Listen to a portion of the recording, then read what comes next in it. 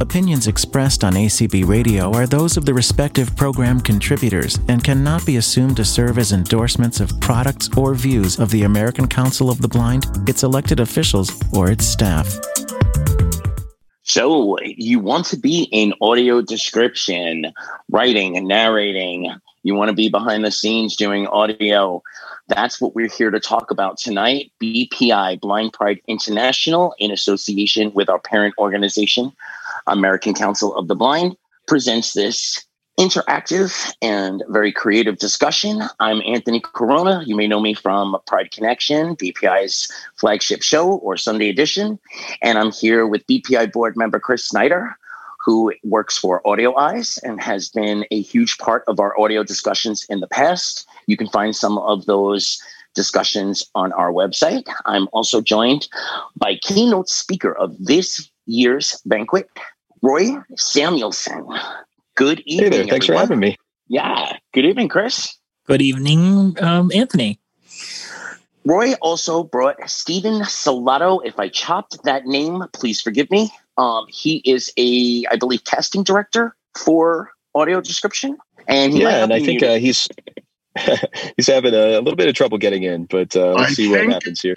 Just promoted. He's right there. There you go. Okay. Welcome, Steven. Thank you so much. Hi. Okay. Can everyone hear me okay?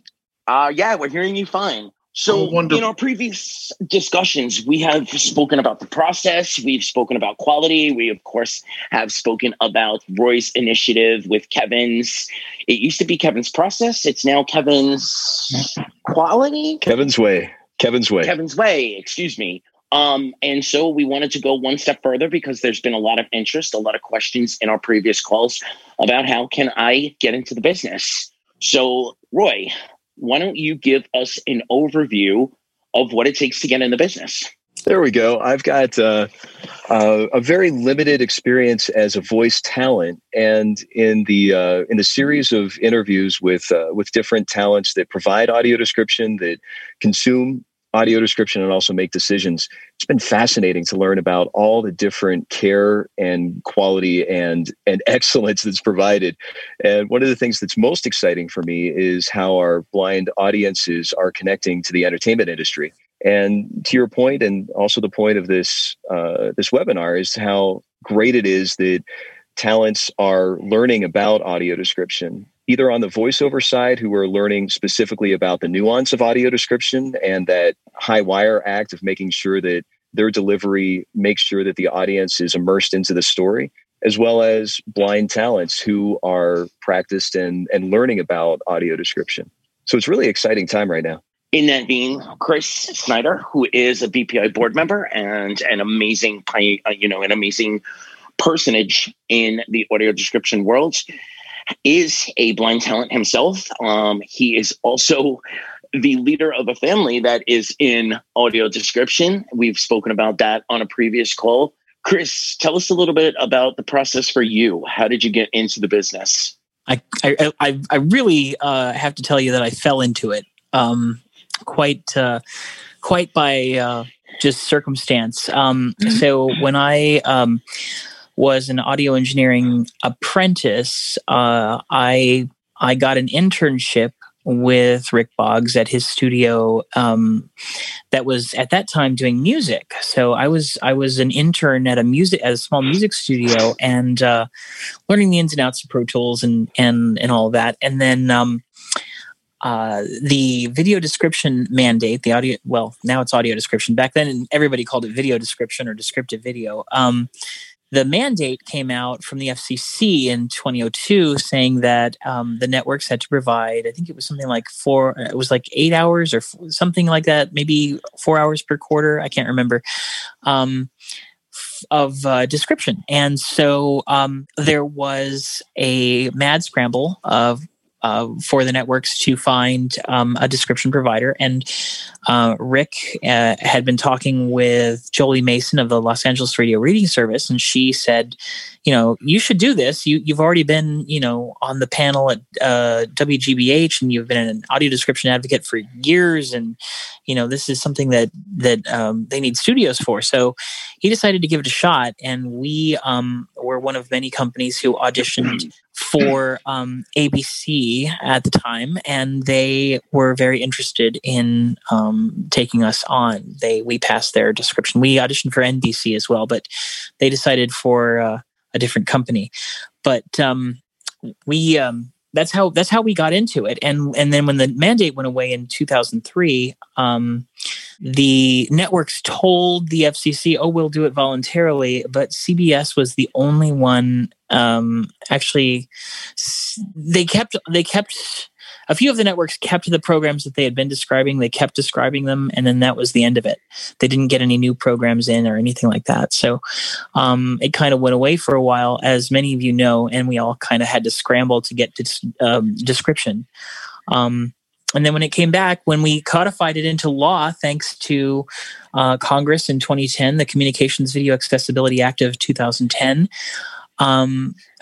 was passed through Congress and signed by the president, and they brought it back starting in 2012. And so we've been doing it ever since. And the mandate required hours for description have increased, and they are going to continue to increase. And then came the streaming services, and they decided to start offering with a lot of structured negotiation. Thank you, ACB. And getting them to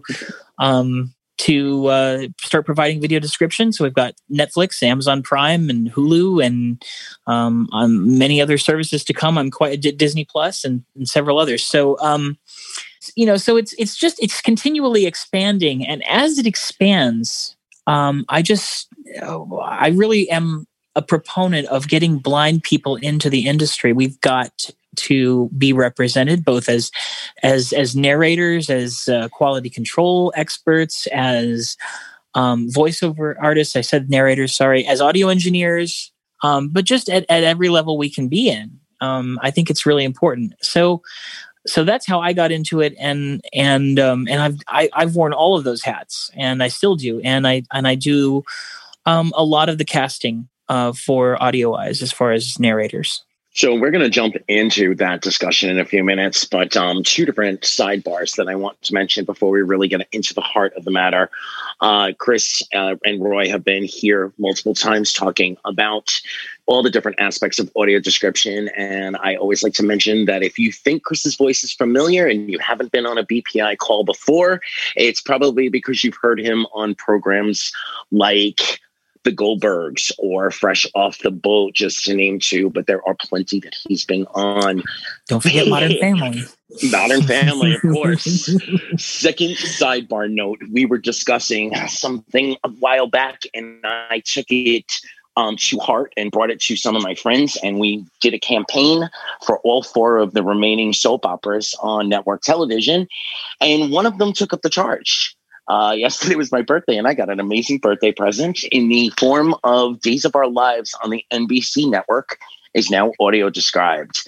So if you think that you can't get your favorite program audio described, think again. With enough loud voices, they will pay attention. So for any of you whose guilty pleasure, like mine, happens to be trashy, baby stealing, switching, people coming back from the dead programming, tune into Days of Our Lives on NBC, and you can get that audio described. So I want to mention one more thing before we really get into the heart of casting and auditioning. There's that phrase, nothing about us without us. Chris, I know you are a strong proponent of that. Roy, you are a strong proponent of that. So if either of the two of you want to expand on that thought before we start talking about casting. Yeah, I'd love to jump in. As a sighted narrator, one of the things that I'm learning is from our community that every time that I engage with audio description expert, my performance gets better. There's a real selfish involvement here because I'm getting better thanks to the people that use audio description and know what they want and communicate it. So just reiterating what you had said earlier and Chris, correct me if I'm wrong, but audio description was created by blind people for blind people. And so it was a lot of the things that are happening now, I think are, it's just wonderful. And to be able to see the quality, even though it is somewhat inconsistent, there's some really great companies and there's some really great content that has excellent audio description. And one of the things that I'm hoping to do is get as many organizations as possible together to help keep that going. So that's just wanted to chime in with that. And I wanted to thank you for bringing us Steve. Steve is, I believe, like I said, a casting director. Steve, I would like you to step up, tell us a little about yourself and what the process is for you for casting. My name is Steve Salato. I work for Point 360, which is a post-production house. I'm actually the vice president of business development there, and I oversee the audio description department. So I've been the one who set up the casting process. I did the casting in the beginning. Now I've stepped back and let my staff take care of it. But yeah, for us, we've been doing audio description. My story is kind of similar to Chris. And Chris, it was freaky for a second because you said 2002, and I'm thinking, wow, I'm exactly like you, except 2011. And then I forgot about the first time it was mandated. But mine is a similar story. I was working for Deluxe at that point. 2010, my client started calling me and saying, we need audio description. Do you guys have it? So I had gone to, actually in 2011, went and trained with Joel Snyder at the UCB and did that 3-week, the weekend intensive. And that I just left with a passion for it and a passion to do it right, which is what's been kind of pushing us through this whole thing as we've been doing a lot of audio description these past 2 years. It's been trying to bridge that gap between, in an ideal world, we'd have all the time in the world to nuance and make every little decision and do it perfectly. But, dealing with the very real deadlines and all that stuff. And I think we've been able to maintain the quality as much as possible while doing that. But anyway, so with the casting, it's a little different now, of course, in the age of COVID. But when we were doing it before, I would bring the voice actors into the studio. We would do the readings cold because most of what we're recording is cold. And so that would be my first thing is I know various places do it differently. So it just depends on the facility itself. But for us, we can give the script. Usually the script is available at least by the night before. But we have several actors who just take the script and start reading it cold, do it cold right there. So it was important in the audition to make sure that we had people capable of doing that. Even if we were able to get the script ahead of time, there's always those exceptions. There's always those last minute things. So we need an actor who can, be able to do it cold. So that would be the first thing. The second major thing we look for is a very neutral voice.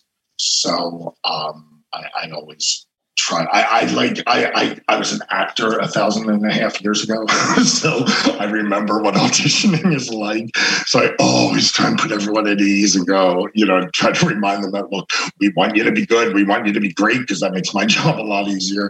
So I always tell them, look, what you're trying to do is you want to kind of tread that line. You don't want to be monotone. You don't want to be dull, but you don't want to become a part of the story either. You need to. Sorry. So we that's one of the big things I look for. And then we just we'll have them read a scene. And then I will give them some notes of direction. Sometimes it's just giving them a note just to see if they can take it. Most of the times it's, the first time it's just getting through the nerves. So we just get through that first time and I don't pay a whole lot of attention to that. And then when we start again, that's when I start seeing, how they are doing. I think I should probably stop for a second to see if anyone has any questions or something. Well, you mentioned Joel Snyder, and Joel and Carl from the Audio Description Project are listening in. I'm sure we're going to have some comments from them a little later on. Chris, your company is Audio Eyes. Is the process any different for you guys? It is a little bit. Not a lot, though. It's pretty similar. The big thing for us is we do ask our people to come in and read cold because not only do we sometimes not have the script until the last minute, particularly on tight turnaround deadlines, but we also occasionally will make changes on the fly if the engineer is blind, hopefully. They will also be doing another sort of description quality pass. And if it doesn't work within the time allotted, or the maybe the phrase, it looks great on paper, but it's a pain in the butt to say. Like foam flecks fly from a dog's mouth. That's a pretty rough phrase to get through. So sometimes, we'll, if the artist just can't get it out, we'll change it a little bit and make it more speakable. But really the casting process is very similar. We do what I like to do when I cast audio description is I like to listen to the movie or the television program and sort of determine what kind of voice would be best for this program. Sometimes if it's a real tight turnaround, like a 2-day turnaround, which we've had, or even on some occasions a hair pulling 1-day turnaround, those you don't really get a whole lot of choices to cast. You just kind of have to go with somebody and get it out and make sure that it's just got to the client so that it's described at all. But when we have a little time, I like to make sure that the program and the voiceover artist match. I like to make sure that they, somebody with a light and kind of smiley voice isn't doing a horror movie, and it wouldn't work well. So I like to make sure that the person fits the program. And then when it comes to just bringing people in for auditions, it's a very similar thing to what Stephen is talking about. We have them read it cold. We have them read it a few different ways. I like to actually just provide them with a couple of different excerpts from other scripts that we've already done and kind of give them a chance to read them in different ways. Okay, read this portion as though you are, as though you have no time. You have to get it out as quickly as possible because it's animation and you have to do it, fast. Read this one as though you have all the time in the world. Read this with a smile. Pretend this is a horror movie. How would you do that? You know what I'm saying? Like we have different. We'll just ask them to take them a few different ways so that we can get a good range of their voice. And of course, we record those auditions so that we can put that person into the talent pool and use them in the appropriate circumstance. I think that pretty much covers the casting aspect. I want to say this as a blind person who casts 2 other blind people who are interested in doing this. It is not necessary, but it is very helpful if you are a good Braille reader. If you have a Braille display, I want to put that forth because it just makes it easier. Trust me on this. I have done voiceover myself in a number of different ways. I have read it off of a Braille display. I have read it off Braille paper, and I have actually used an earpiece with a synthetic voice, a screen reader voice in my ear telling me what I need to say. I've done all of those things. And I personally found that the Braille is the most stable and the easiest way to make sure that I don't screw it up.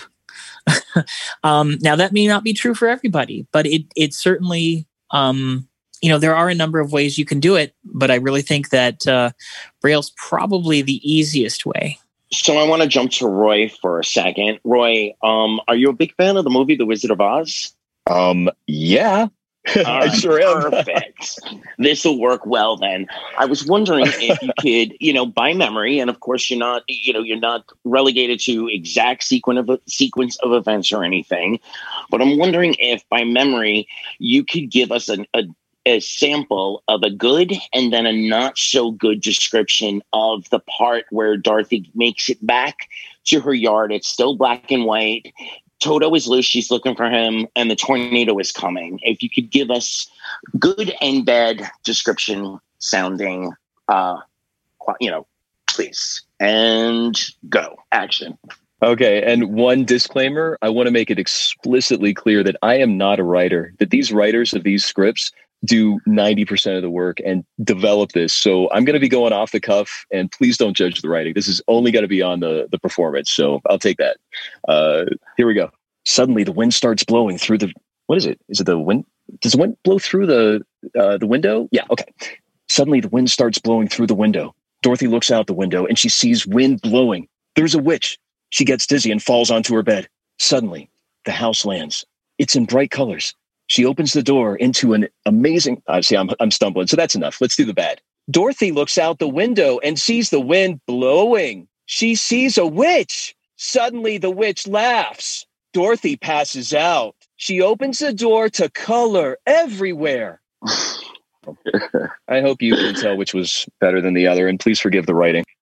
No, absolutely. I just wanted to have a little fun, let our listeners have a little fun.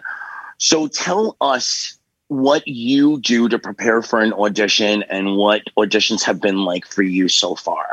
Sure. So one of the things specifically with audio description, and those exaggerated Wizard of Oz reads are please forgive me for that. But one of the things I like to use is and especially when I'm teaching audio description voice talents to do this, is the nuance. And it, like I said earlier, it's a high wire act that if you imagine on a scale of 1 to 10, a 1 is a Siri voice where she talks like this. And this is how you read everything. So it's conversational, but there's nothing going on. And my understanding is that audio description audiences find those incredibly hard to pay attention to. It's almost like listening to an audio book that's got a synthetic voice that's just reading it. And then to contrast that, if you imagine on a scale of 1 to 10, the 10 is your friend that's the armchair quarterback that's just shouting at the screen. He goes in. I can't believe it. He turns, he ducks. That's going to take you out as well. So where I try to find my performance, whether I'm auditioning or doing an actual script in session, is to find that sweet spot between a 4 and 6. And so it's not less of a performance, but it's a nuanced performance. In other words, I'm really trying my best to make sure that I'm not getting in the way. If an audience from audio description is listening to me and thinking about me while the scene is going, I have not served the piece. I'm not keeping the focus on the story. So just like I'm still playing with the analogy here, like driving down a freeway and there's a bunch of potholes. Those potholes have to be filled. And one of the ways that I like to do that is using the different techniques that I've learned in voiceover, whether it's putting my hand on my heart or gesturing or getting into the feeling of what's happening, whether it's suspense or if there's something lighthearted and it's kind of like a little bit of a wink or something. So those are a lot of the training that I like to bring from improv classes, from voiceover workout classes where I practice copy. That all of these things, and this is the reason why I love audio description so much, all of these things do serve the performance in audio description, and also making sure that it's in that sweet spot that isn't that empty, cold, calculated, like AI voice versus someone who's just way too into it. So finding that sweet spot is really important to me. All right. Before we open it up for questions, I'm going to ask all three of you, what are the 5 things that you would tell new talent coming in or people auditioning to become new talent? Let's start with Steve. That's unfair. Okay, 5 things. First, the biggest thing is as much as possible for that. We want you to be good. So it's not... Steve, you're breaking up a little. Can you step closer to the mic? Yeah. I'm sorry. There we go. There you go. Okay. So the first thing would be to just relax as much as possible. I know it's easier said than done, but just remember that the casting directors or the directors, whoever's listening to you, they want you to be good. They're on your side.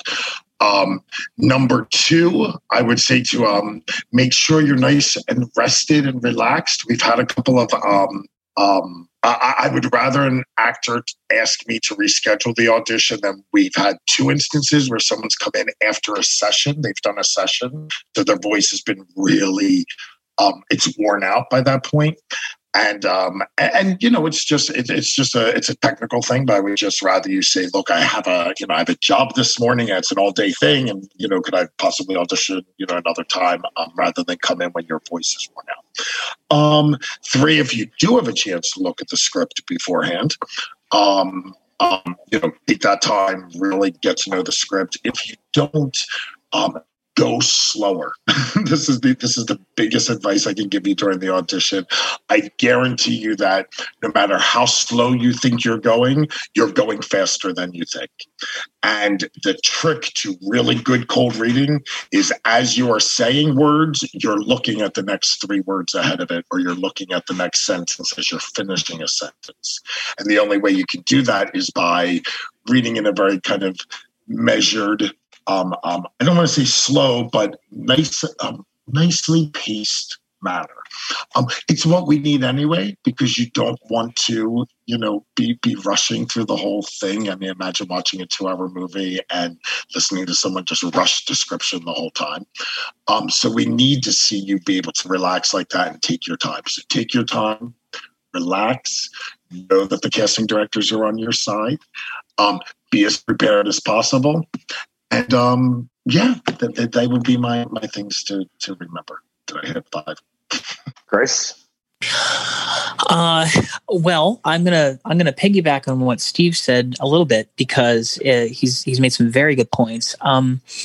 The speed is important. I always encourage new talent to read slower rather than faster.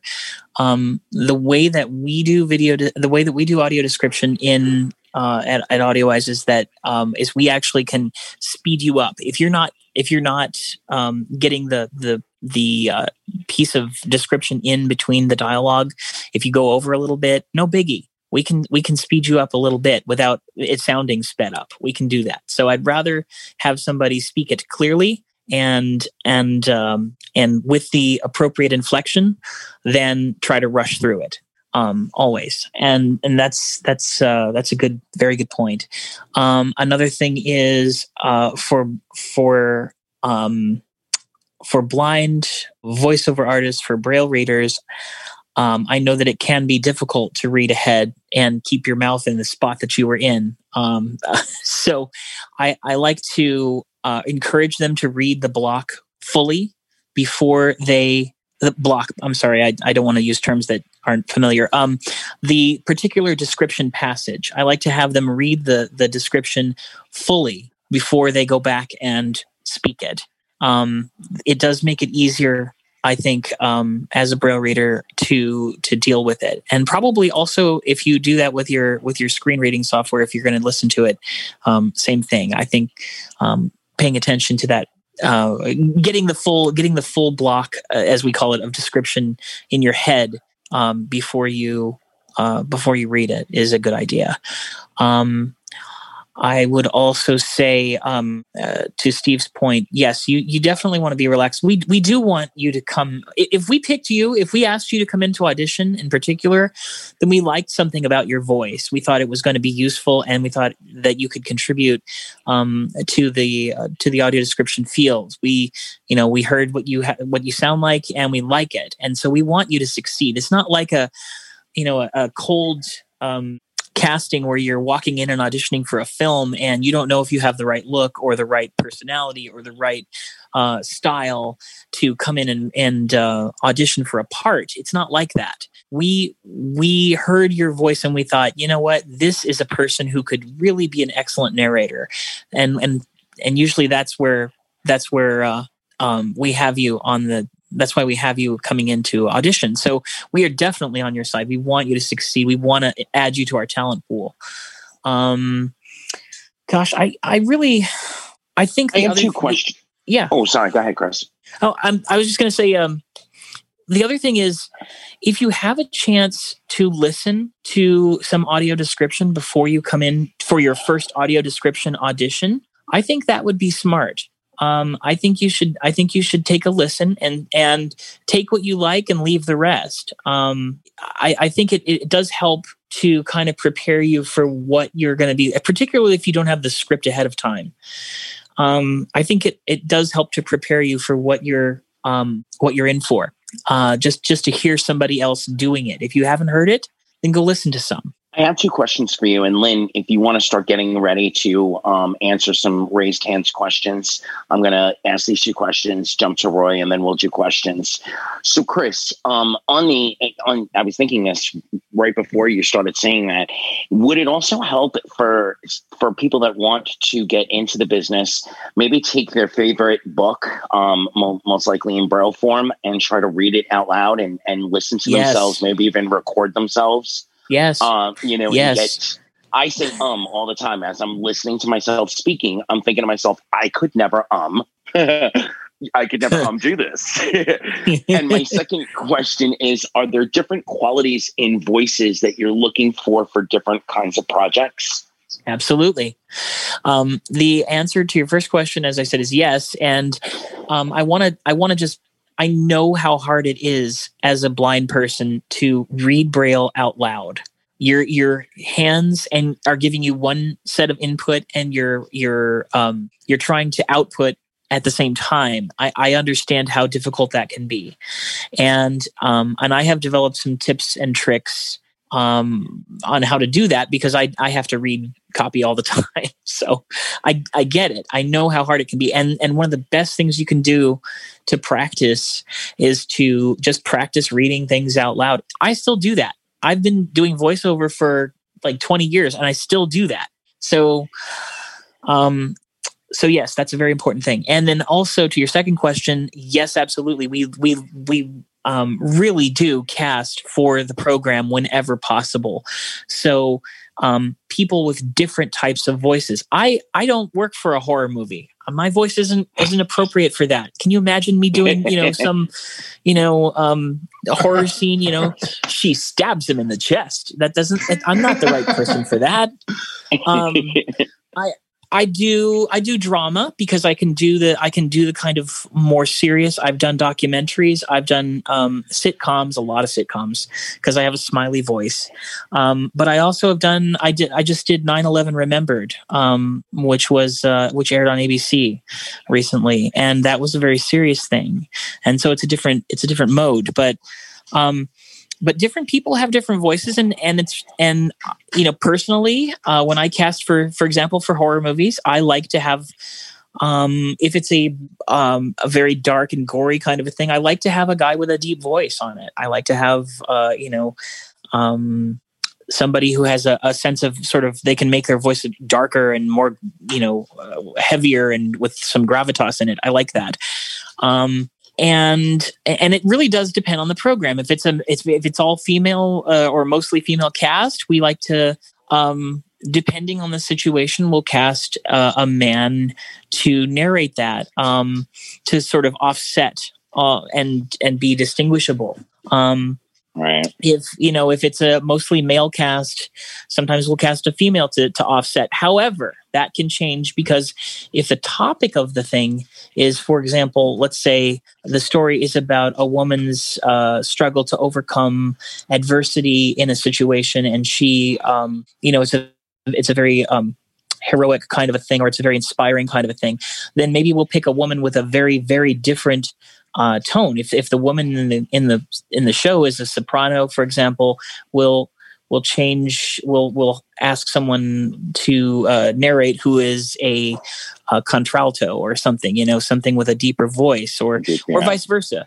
But in some situations, you want to have the gender stay the same as the person on screen for the reasons of the content of the programming. So, Roy, do you have anything to add to what Chris and Steve have said?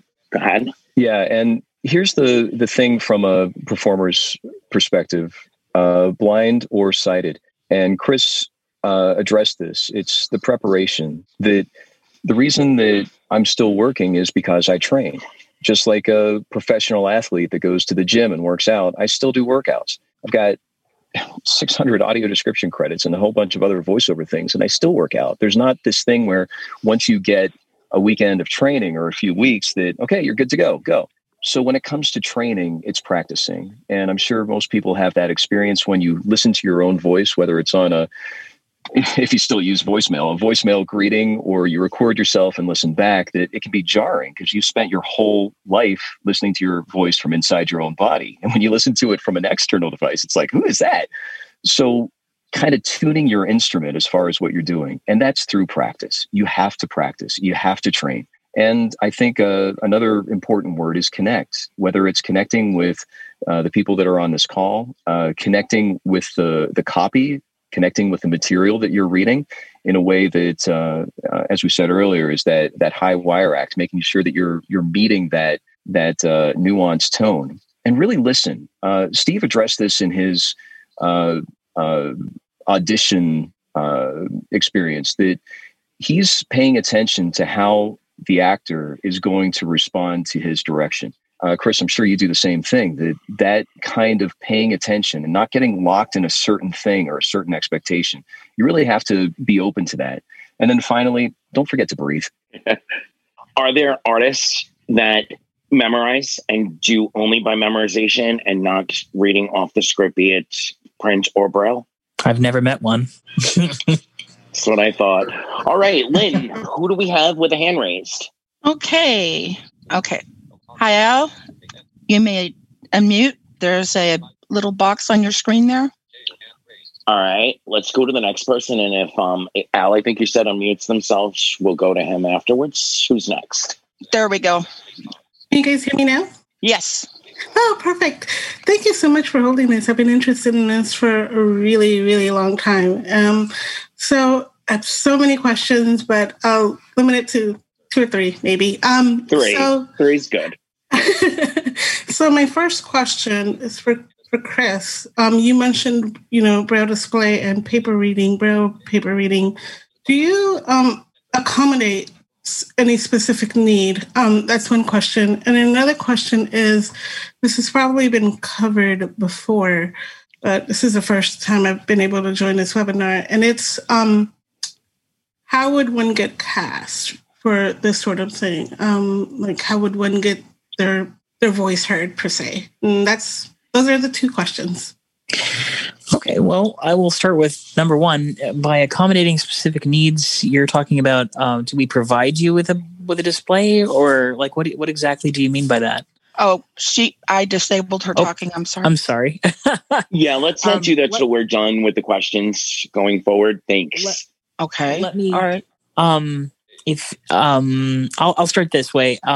We can certainly provide a method for you to read if you need it. However, that is in studio only. I would say if it's a remote situation where you're doing it from your home with your home setup, I wouldn't say that we could send you like a braille display or something like that. There's just not enough time, and we don't have those laying around. So I would say not on that score. However, I would. That kind of leads me to the second point. The question of how does one get cast? I recommend to everyone who wants to put their hat in the ring here that they record themselves. Send a sample of your voice to whatever company it is you want to audition with. For us, you can send it to me, Chris, CHRIS @audioeyes.com. And it's important that you have, if you're going to do it from home, if you're not in Los Angeles, it's important that you have a decent home setup. And by that, I mean a professional microphone, recording software. And there is free recording software out there. And you can get started with a Yeti Nano. That's a reasonable microphone. And it's certainly workable. You're going to want to learn about mic technique and where the best spot is to have your voice, to have the microphone positioned. There are some things that are this isn't just, sit in front of your computer and record a voiceover. It doesn't, those microphones are not sufficient, and the amount of room tone makes me shiver. So I would recommend, kind of getting yourself together. If you're serious about it and you want to be a voiceover artist and you want to do description, I would recommend getting your ducks in a row. Get yourself a decent professional microphone get some software. Reaper is free. There's some low cost other choices like SoundForge and Goldwave that are under $100. And I would start there and get yourself set up. You can't do this with your computer mic or your iPhone mic. It's not sufficient. Yeah, I would Steve, just anything like to echo. I just like to echo that we, again, in an ideal world, I would love to use anyone who's interested in audio description, work with you and all that. But we are producing audio description for, the biggies. And so it's got to be incredibly professional. We will help set you up. We have when this COVID thing started, and we transitioned everyone to their home studios, we had our and Roy can speak to this because I know he went through it. We had our audio people help listen to your stuff, tell you if they were hearing anything, help you get the right tone and everything. So that way when we were ready to start a project, you were ready to go. But it is something I think Chris said it perfectly. Make sure you have all your ducks in a row before you make that introduction. Because once you make the introduction, if you're not ready, it's hard to get a second. Other than that, for me, I would say the same. Send me, audio tape or an email or something. Because we are holding periodic auditions now. We'll, periodically be going through and listening to them. All right, Lynn, who do we have next? All right, Janine, you're free to talk. Hey guys, I just want to say thank you so much. Audio description is my favorite thing about learning about the blind world. So you guys are awesome. I have two questions. My first is there were some people looking into getting training so they can audio describe theater. Can you tell me the best, because we looked into the Weekend Away thing for the people who are going to do it. Can you tell me the best place for people to get audio description training for live theater? That's my first question. There are a number. I'm sorry. Okay. There are a number of people that train. It depends on the region of the country you're in. This is important. I know that Rick Jacobson is up there in Minneapolis, and he has quite a bit of experience with live theater. And I don't know if he trains, but I imagine he probably does. Because we can always use more live theater describers, I'm sure. Out here in Los Angeles, Terry Grossman, who's our head writer, has been doing live theater for decades, and she is wonderful, as is Deb Lewis, who is out here. Bonnie Barlow in Colorado is another live theater describer who also does pre-recorded description, audio description. So I know a few, and I can, those sorts of things. It's harder to get the answer. My suggestion would be to go to a live theater performance in your area, or have that person do so, and then with description, and then talk to that describer and say, where did you get your training, or are you training people? And that's probably the best way to go about it, because it is very, very regional. What's your second question, Jess? My second question is I have a money bet with my boyfriend. I just have to ask Roy, did you audio describe the CMA Best of Fest? Because Rick Boggs couldn't answer that for us. And I say yes, he says no. What was that again? The title was the CMA? The CMA Best of Fest, the country music. Oh, yes, that wasn't me. That was not me. But I'm so glad to know that somebody did that. That sounds that's so cool. Rick said, no, I called. It was Audio Eyes. And I'm like, hey, Rick, who did it? Was it Roy? And he's like, I don't know. And I was like, That's a question for me. I can tell you who did that. That was a voiceover artist named Bryson Carr. Awesome. Great. Thank you. I lost money. That's okay. Sorry to hear that. Well, here's the thing. Like the Audio Description Narrators of America, the ADNA.org is a publicly contributed site of linking those titles of audio description titles to the voice talents. So I'll be happy to add Bryson to that there. And that's been a real go-to source for a lot of people. I'm so glad you brought that up. Thank you, Jess. Lynn? Okay, we have Annie. Hello, can you hear me? We can. Great. I have two questions, and I need to clarify something because someone mentioned that Reaper is free. Please confirm that, because I was under the impression that is a software that costs, and it is one that I am seriously considering.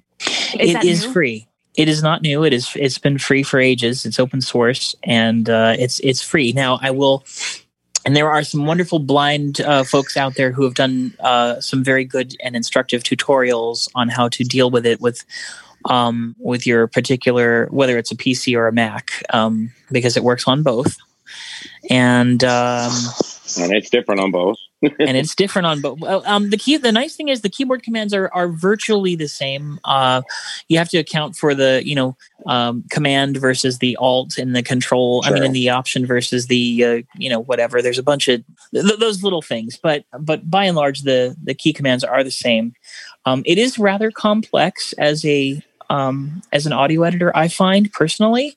Maybe that's just my Pro Tools bias and my Goldwave and SoundForge bias talking, but I find it to be a fairly complex audio editor, but it definitely gets the job done. I've done some voiceover on Reaper myself, so I know it can be done, and I know it's accessible and it's free. So, and I have another question as well. So you guys had mentioned that there's no guarantee whether or not you'll be able to see the script ahead of time. How can you? What would you suggest in terms of an approach to request the scripts ahead of time? I mean, can't that? Well, if we have them, we'll you just ask. You say, when we cast you for a show. Then just say, hey, do you happen to have the script, and can you send it over? Then if we have it, we'll give it to you, and if we don't, then we'll tell you.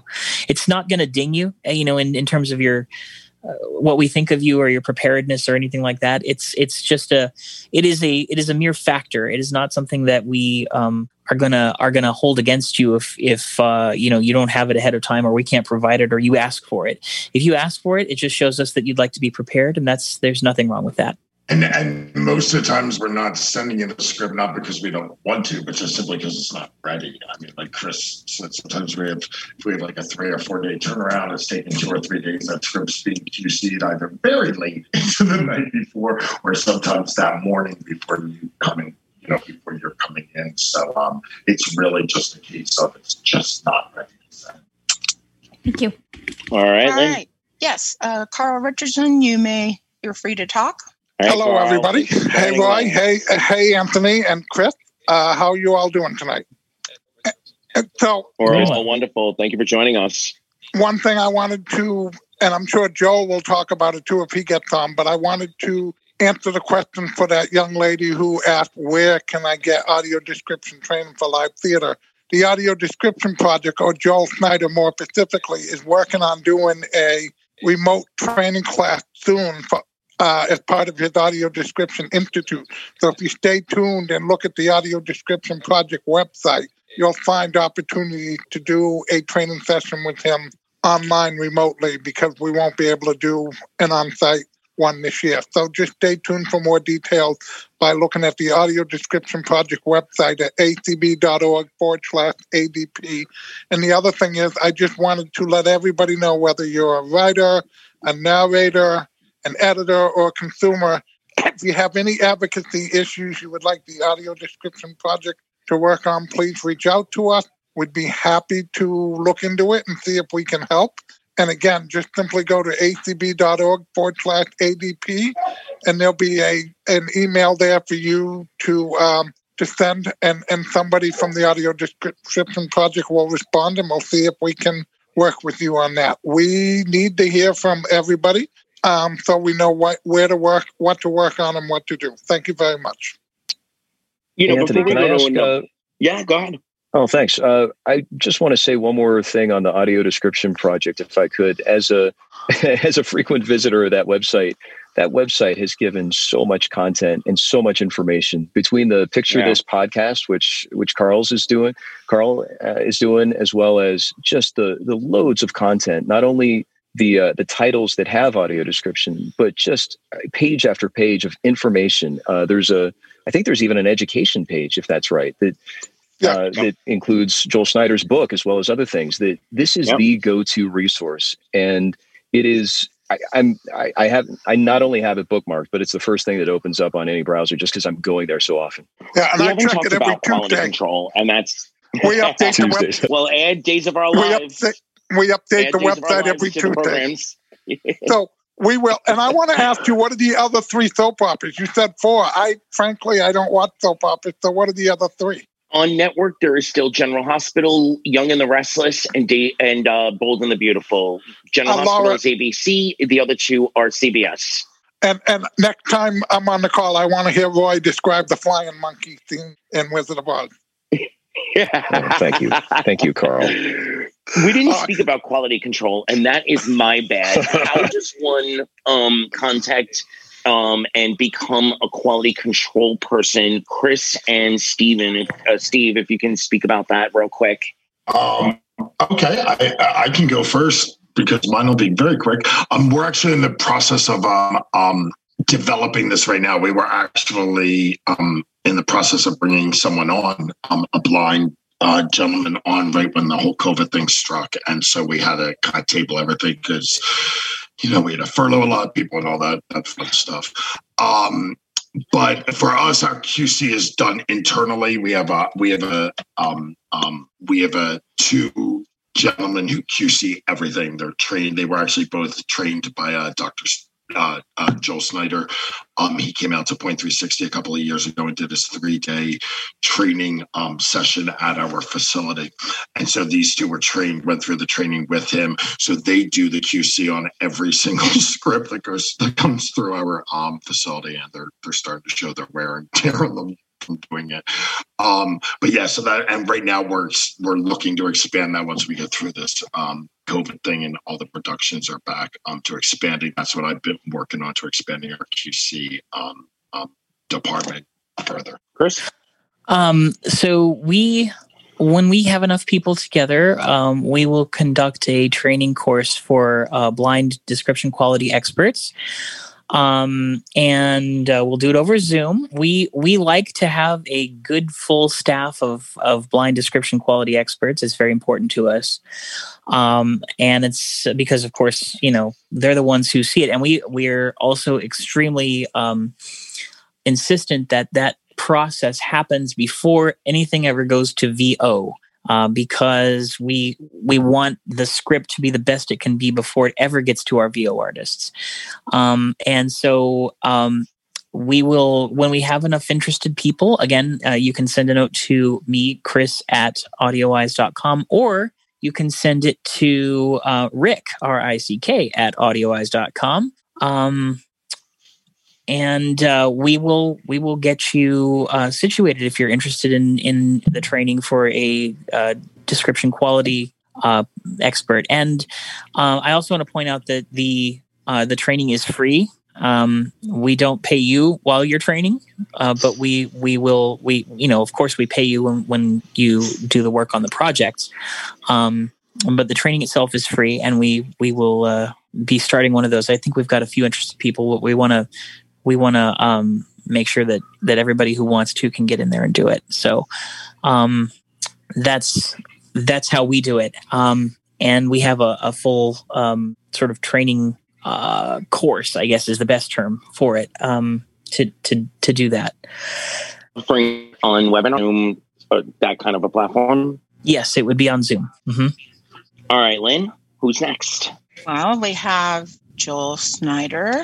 Wait, I'm sorry. You had asked me to unmute for some reason. I had my hand raised, but you had asked me to unmute. Should I remute? I'm sorry, Sharon. Yes, I'm sorry. I apologize.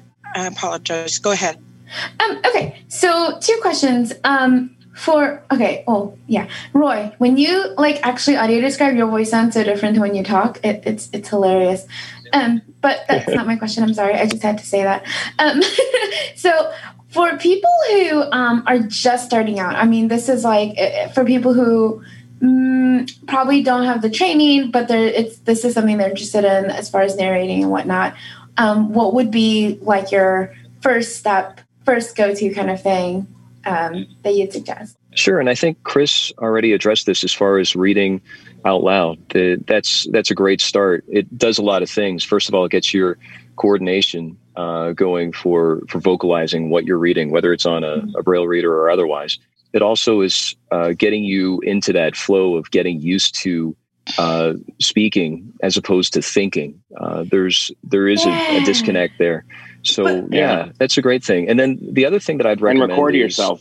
Yeah, exactly. And play back. It's because that when you think you're doing something and you listen back and you're like, oh, I didn't do that way. That helps you train yourself and get, kind of get that adjustment the way that you want it to be. There's a great resource that is called youdescribe.org.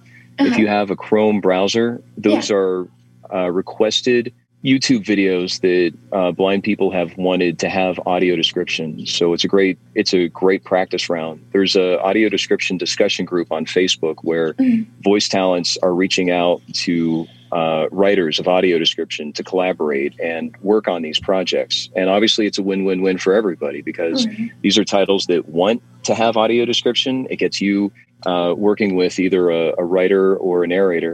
And it also gets the practice in, which we talked about. And I think that, as everyone's talking about, getting the training is really essential. And then my second question is for Chris. You had talked about reading with Braille now. Recording myself and reading on Braille is something I've done before just because I had a friend who didn't have access to certain books and I offered to read it to them. However, my problem is I stumble, not a lot, but I find myself stumbling and then going back to reread it and redoing it. What's your, trick on that? Because I'm sure that's something you've run into as well. So if you're having trouble and you stumble, what I like to do, and I certainly, had that very same situation. And to this day, I still can't read a page of Braille and read it out loud flawlessly. I can't do that. My brain is still like, no. You're saying this word and your fingers are reading that word. And I can do it for a while and then I'll stumble randomly. Yeah, exactly. So, what I do, I have a cheat, honestly. When I'm narrating, I'm also usually recording myself, not always, but usually. Yeah. And I'll just, if I find that something is a really long description passage, I'll just read until I stumble. And then I'll pick it up. I'll set my Pro Tools back and I'll pick it up at the spot that I stumbled on, and no one will ever know. That's that's just the easiest way to deal with it. But honestly, if I were you, what I like to do is just concentrate on line by line. No one expects you to read a block of description that is 20 lines flawlessly as you go. Nobody does that. Not even sighted people. They will stumble in the middle of that. I promise you. So don't worry about that. We can. The nice thing about working with a company that uses an audio engineer to record you rather than you recording yourself is that you can just if you say and she steps out of her car and closes the drawer. Sorry. So we'll just go right back out. Wow, I'm having trouble talking today. How about that? We will just go right back to the line previous and have you start over. Right. That's the marvelous thing about digital technology. It's easy enough to start you over. All right. Thank you so much, guys. I appreciate it. And both Chris and Steve have said it. If you think that you're talking slow, talk a little slower. Yes. All right, Lynn, who do we have next? I think we were waiting to queue up Joel. Well, actually, we have Melissa before that, and then we have Joel. Sure. Melissa, Awesome. you're free to talk. Testing. Can you hear me? Yes, we can. We can. Oh, good. Yeah, I did it right, Lynn. Thank you all very much. I'm Melissa Hudson from Burien, Washington. Roy, it is an honor to talk with you again, sir. Hey, Melissa. Hi. Hi. First of all, that was an excellent demonstration of that Wizard of Oz thing. That was wonderful. But I have done in my lifetime some acting in theater, and also I've done a little bit of voiceover work. But I have a strong interest in doing this for a living. That is really my number one thing right now. That is my goal. And my question to either Roy or Chris or all of you, depending on how this goes, is, are there any warm-up exercises that are done vocally so that you can have that quality of voice that you guys were talking about? And maybe could you do some demonstrations of that, please? Thank you. Chris, you got this? Yes, I do. Or I can help. Anyways, so Yes. Are there warm-up exercises? Absolutely, there are. You can red leather, yellow leather, red leather, yellow leather. See, there you go. You can work on things like that, or you need unique New York. You need unique New York. Those sorts of things are good to get your tongue limbered up for this. And I'm going to give you something that I have found to be absolutely wonderful in terms of warming up. Singing. Right. If it doesn't matter if you think you sing well, forget that. Just knock that right out of your head. Go turn on your favorite song and sing. Yes. Sing, because that will help you to stretch your vocal cords, and it will help to warm up your voice and even get your tongue into the right sort of modality. It'll help you relax. It'll help you get in the groove. It makes all the difference. Sing a little. It's very good. I am a singer. Excellent. Myself. See, that's a good thing. And I do a lot of warm-up exercises with my voice, with singing that I was trained to do, because I am a trained singer. Well, I found personally, now this is just me, and Steve and Roy can weigh in on this too, but I feel that generally speaking, the narrators that I have cast who are also singers tend to do better at this off the bat. They tend to be a little more aware of the nuance. They tend to be a little more aware of the tone of their voice and the pitch of their voice and how it fits in with the rest of the show. I found that to be the case. I don't know about you, gentlemen, but I agree.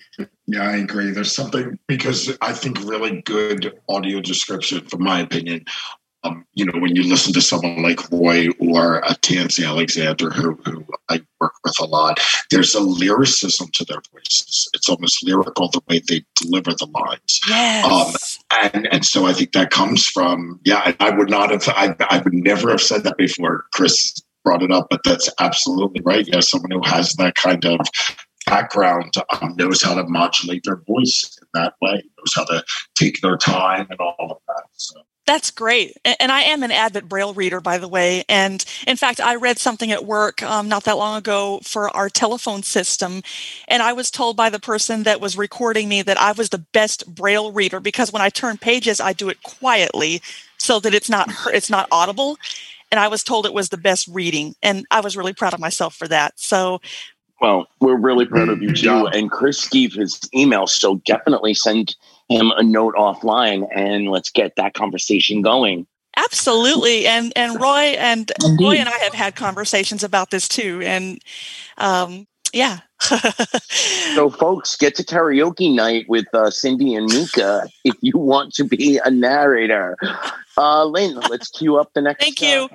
All right. Dr. Joel Snyder. Yes. Hi, everyone.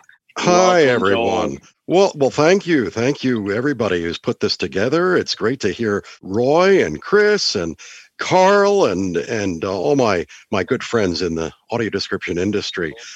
This has been a great session. And I think it's so important to remember, I think it was mentioned earlier, nothing about us without us.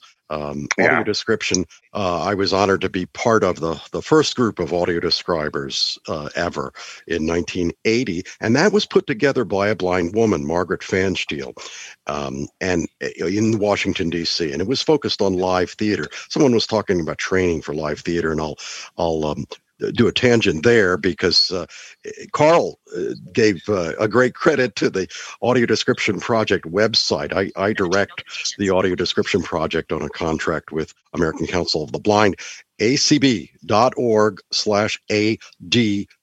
We talk about our training sessions. We've done 17 audio description institutes where the focus there is on people developing the skills to write, to craft description. We do some focus on the vocal skills because that's part of it. In fact, writers need to be aware of how voice talents can shape what they write. An excellent voice talent can take a mediocre script and make it work, and not so good voice talent will take a marvelous script and ruin it. But it's so important that we have more people who are blind as voice talents as audio editors. Chris is among the finest audio editors for description that I've ever encountered, and also as consultants. And that's a trickier one. And as far as doing consulting for media, I think Rick Boggs and Audio Eyes are the leaders in this country for really taking that seriously. There's absolutely no reason why a person who's blind can't be a good writer, can't know language, can't know words. And that's what's needed, along with the perspective of being blind, of listening to description, knowing description. It's not enough to just be blind. It's a matter of really understanding audio description, researching it, going through training as an audio describer. We always have at least like 2 or 3 folks, consumers of description, who are in our trainings. So that's really important too. Otherwise, there isn't enough of people being used as consultants. In Germany, Bernd Benecke, who does probably half of all the German audio description, he's the only other person I know in media that consistently uses consultants, people who are blind, who know description, to advise on the development of the scripts. We need a lot more of that. Made a little list of things that I thought might be helpful. If you ever have a chance, if you send me a note at jsnyder@acb.org or jsnyder, that's JSNYDER, at audiodescribe.com, I'll try and share with you the recording of the first ever Audio Describe tour of the White House, which I wrote. And I was insistent that as a dumb-sighted person, I had that terrible disability, right? I'm light dependent. So if the lights go out, I want to be with one of my friends who's blind. I was insistent that tour be voiced by a person who's blind. And Eddie Walker lost just a few years ago. Some of you, at least on the East Coast, may know that name. One of the most brilliant radio announcers and audio description narrators ever. He was Willard Scott's partner here in Washington, D.C. For 30 years as a member of the Joy Boys. He did a wonderful job with that. And Chris does the voicing, of course, and there are any number of folks. Sultana Howery in New York State does a great job with the voice and description.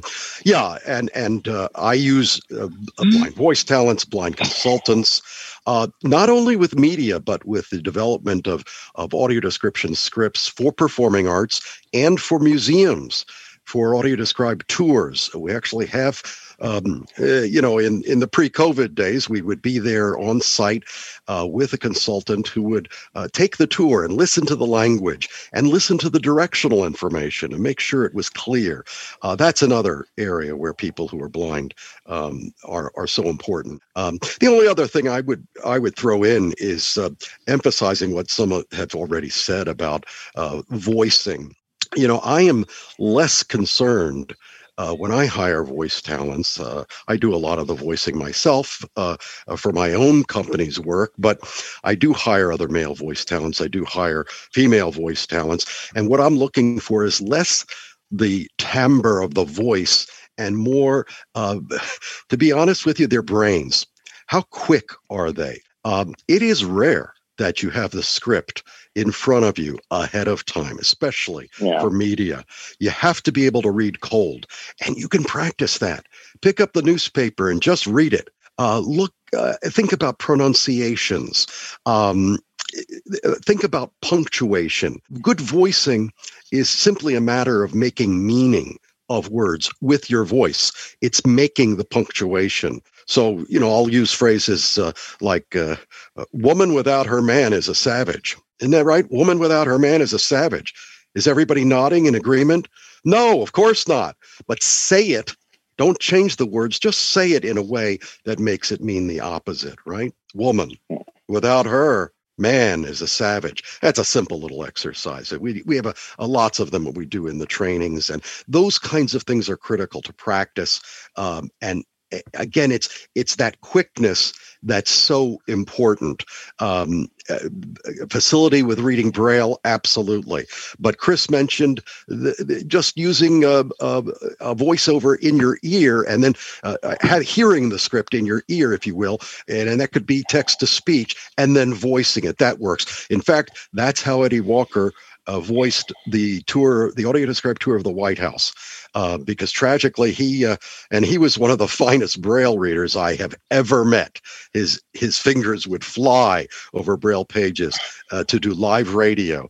But tragically, about a year before I had him do the voicing, he fell in the snow. And his hands were not gloved, and he lost feeling in his fingers. He could no longer read. But because I was going to send him a Braille script, and what could be easier for Eddie Walker. But no, he did it all from just listening to me voice it through his ear, and then he revoiced the whole thing, and it was wonderful. It worked flawlessly. And it's partly because of his experience, his quickness, and you can develop that skill.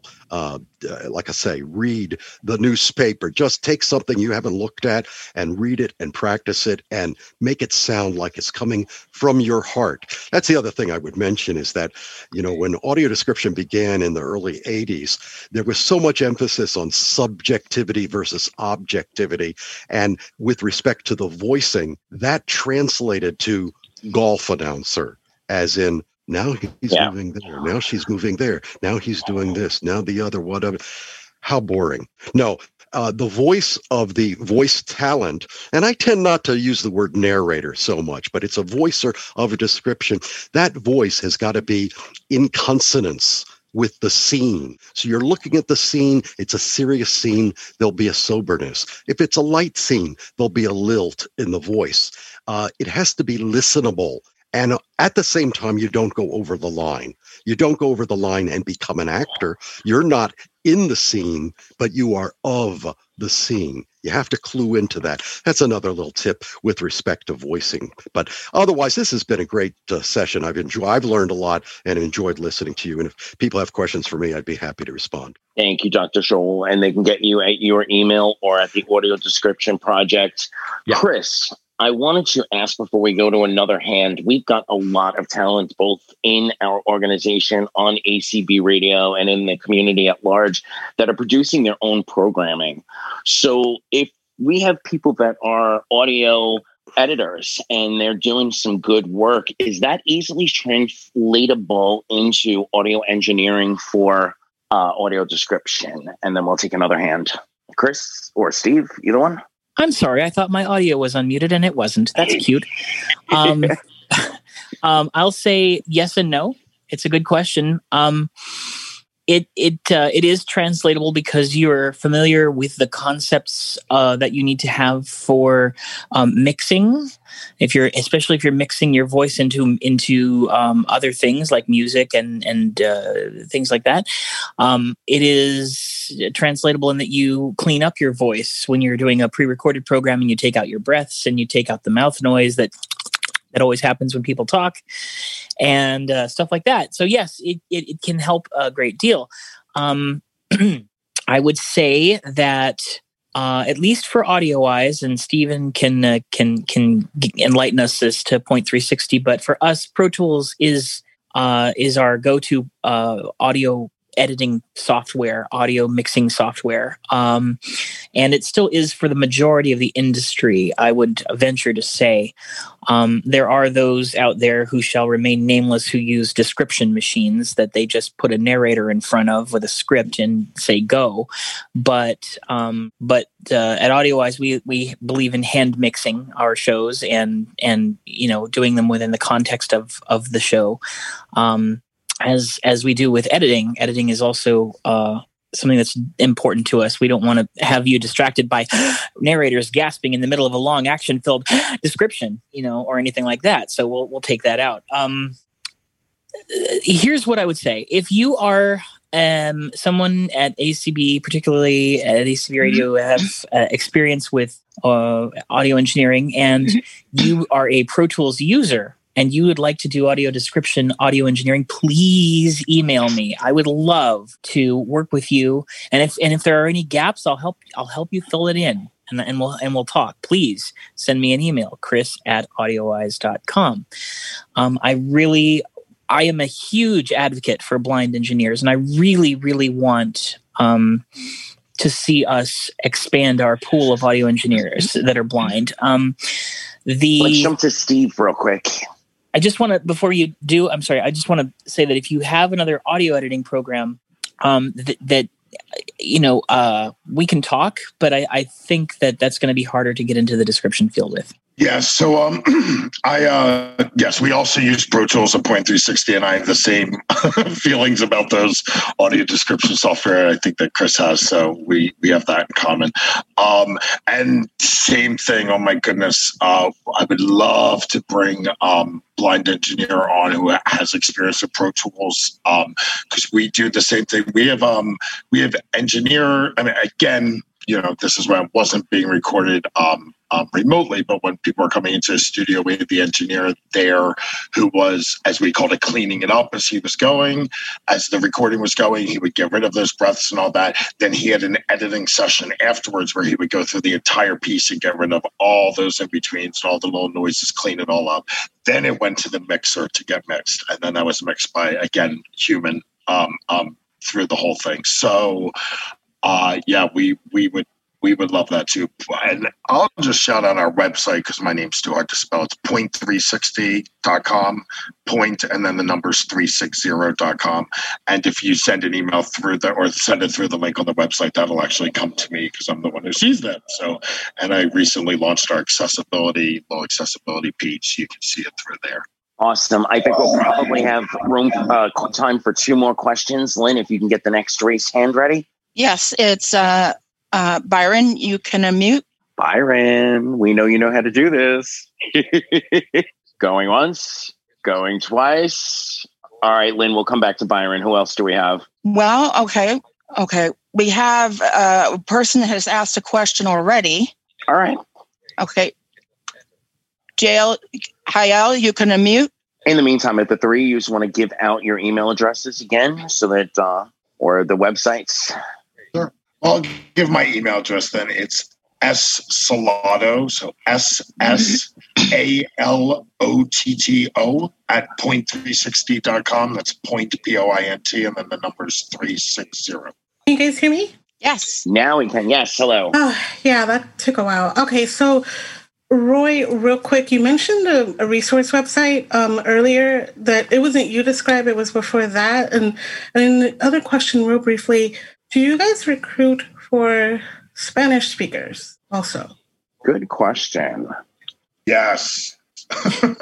Yes. Actually, we just did on a project for a lot of Spanish audio descriptions. So we're right now in the process of I have my dubbing director giving me audition pieces tomorrow, actually, voices. So we absolutely do. And we also would like to have Spanish description quality specialists as well, Spanish speakers who can, and if you feel comfortable enough and conversant enough with English and Spanish to do a translation of an English script into a Spanish script as well, that is extraordinarily helpful. Okay.